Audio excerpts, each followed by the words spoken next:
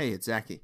In this episode, we sought to learn more about the protests that many Israelis, ourselves included, have driven past on Fridays during this past year, where kids and teens stand at intersections around the country and spread awareness for climate change.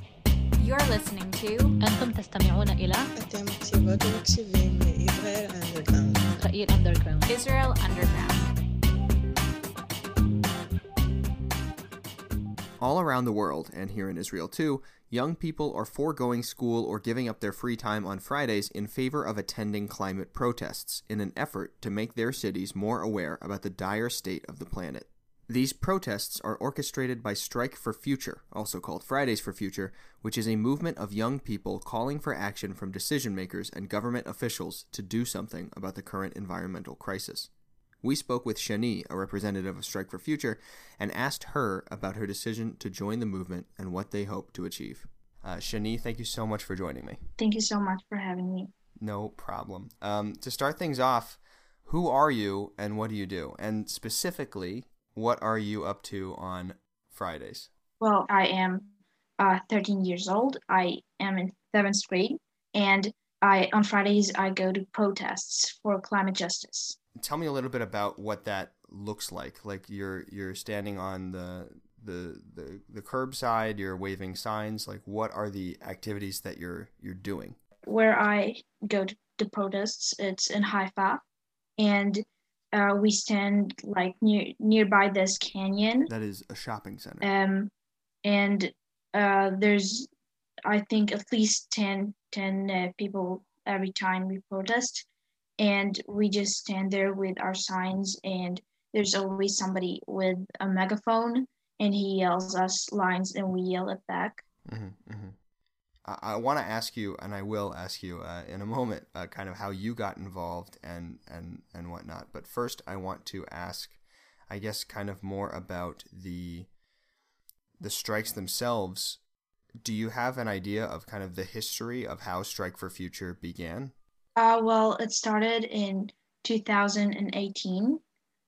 Greta Thunberg and a few other activists, they were striking in their country in Switzerland, I think. And they striked in front of, for the government because the government did absolutely nothing about the climate change. And they did this. And then she tweeted about it on Twitter, and she also posted about it on Instagram, and it went really, really viral. And then they encouraged other students to also protest. I see. So that kind of started the wildfire of all of these strikes. So how did you personally find out about Strike for Future? Well, I found out about it about a year ago. I also have a friend who were also very active in this, and I heard a little about it from her. And then I think at just some point it just hit me how close we are to not being able to do something about it. And it gave me a lot of anxiety. And then I decided that I should channel my feelings of hopelessness and all of those negative feelings into doing something that is actually positive and helping society. Absolutely. So I want to hear your take on, you mentioned, it's not, you want to do things before it's too late. I want to hear, what is your understanding of the current environmental crisis? Okay, so there's something called greenhouse gases, which are gases that when the light and the heat from the sun goes to the atmosphere of the earth, it can't get out. I mean, the greenhouse gases, they keep it in the atmosphere, and because of that, the heat stays in the earth, and the earth is just getting warmer every year. Now, it wasn't like that before because we didn't have a lot of greenhouse gases. Without the greenhouse gases, it would be something about 15 degrees Celsius, of course, below the zero.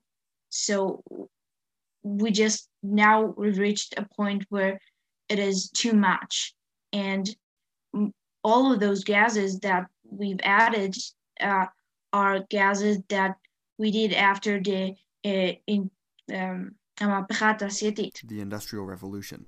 And since even then they started recognizing that the earth is getting warmer, and they did nothing about it. And now we've reached a point where it is almost out of control. And all of those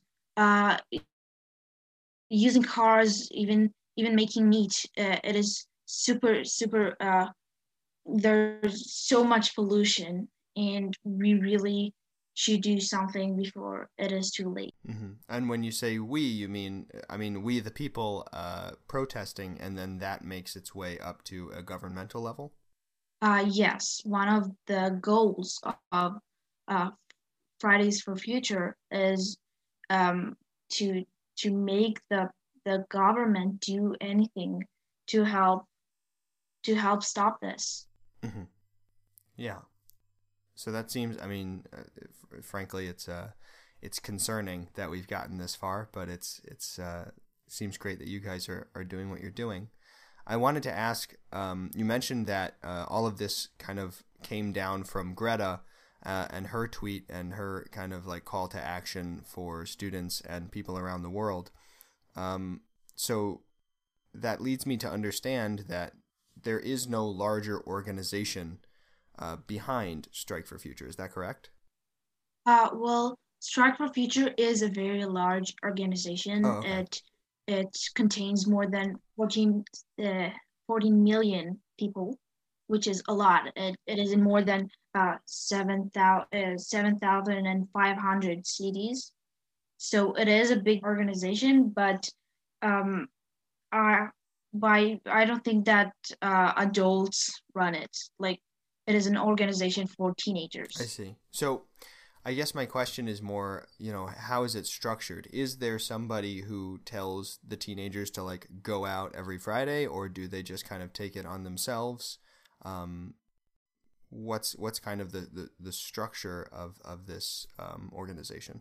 Well, I know that in Israel there are certain teams. There's a team for like digital contact, which they talk like in social media and on Instagram and on Twitter, and they post there a lot. And there's also a team of Yachasei Tzibur, Public relations, and also a team of people who give speeches and talk on the press. So that's how it works. There are a lot of teams, and you can be on more than one. I am on a few. So there's actually quite a bit of activity being done besides just the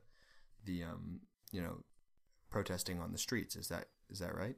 There is a lot of activity, but if you don't want to, or if you're too busy to do all of this activity, you can just go to the protests every Friday. It does help a lot, and Mm-hmm. you can be as much active as you want. I mean, you can be on all of the team and be super involved in it, and you can just go to protests. I see. So it's really they've kind of tailored it to be accessible to anybody who is wanting to join, and with however much energy they have to put towards it. Yes, they did, and I can tell it makes me feel very comfortable, because there isn't a lot of pressure to like be committed to a lot of things, because all of us have other hobbies, and we also have school, which is making it very difficult. Okay. So you mentioned, I think at the beginning of this interview, that you protest in Haifa. So how many, cities are or locations are these strikes taking place every Friday in Israel? And do they look different depending on where they are? I don't think it looks very different. I mean, there are some cities that are smaller, and there are less people who come to protests. So sometimes it can just be like 3 people with a megaphone and a few signs. Uh, it really does depend on how many people come, but it does not look very different, and it is in 12 cities in Israel. Okay, so that's fairly. I mean, it's fairly large. It's not just some small operation. In your experience, when you are out there and you're protesting, and people are driving by or walking by, I want to ask kind of what is the reaction that you're getting from the Israeli populace in general? I guess both on that personal level and also like, what does Israel think of Strike for Future as an organization? Well, there are some people who thinks that it have something to do with politics and which side we are.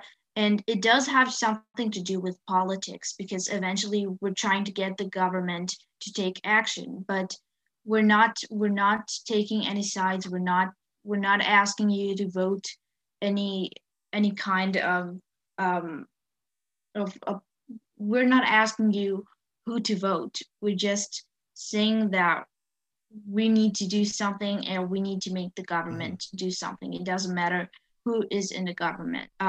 We do it in front of a road, so we have a sign that says that you should honk for future, and a lot of people does that, and I think it shows a lot of support and it gives us also a lot of motivations. I mean, there are some people who just honk for about a minute and it is very fun. Um, and there are also people who just walk by and tells us that we're doing a good job. Mm-hmm.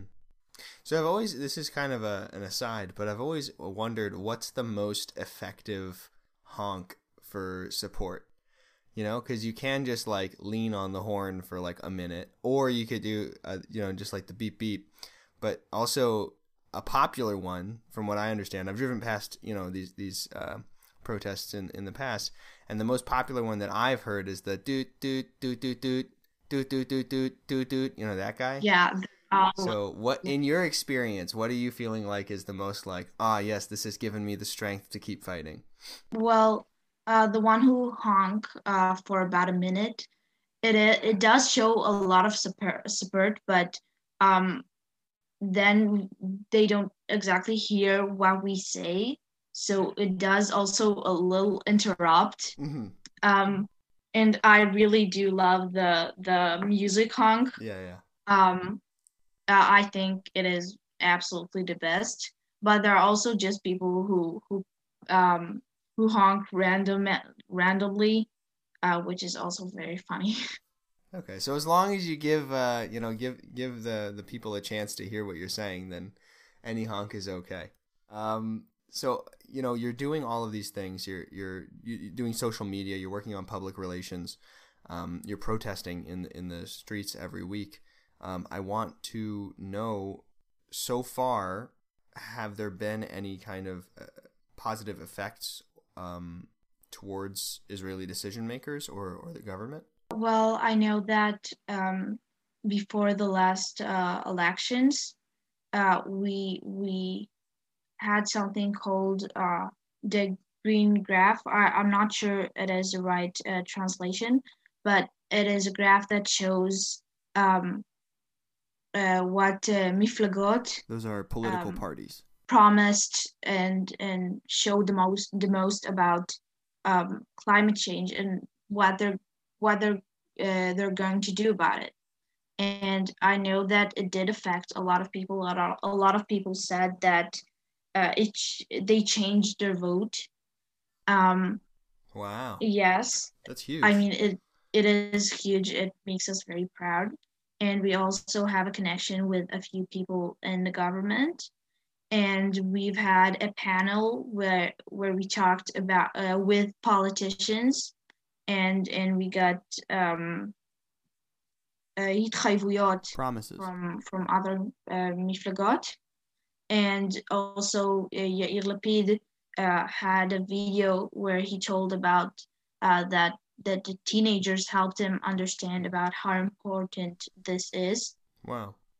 Which is honestly, it makes me so proud personally, and it makes me feel that what we're doing is actually making a change. And that's so important.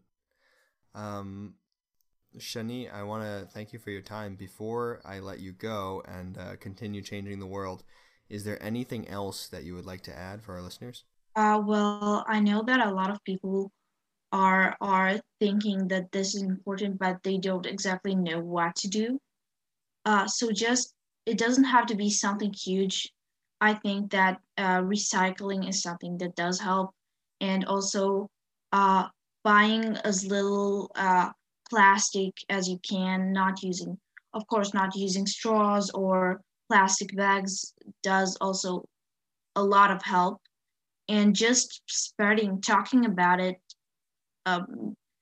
showing that this is something that is very critical and something very important that we should talk about, making a huge difference.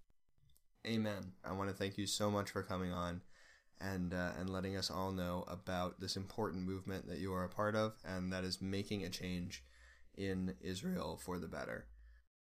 Thanks for listening. We're glad to help Shani and other committed youth get their voices heard, and we're excited to keep the show going. So if you have any suggestions for other topics or people whose voices should be heard, drop us a line.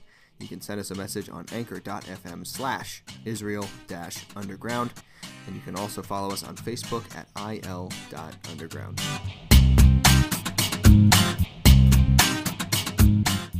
Israel Underground is written and produced by Eden and Zaki Farber-Hennessy. All additional audio is used under Creative Commons. Thanks for listening.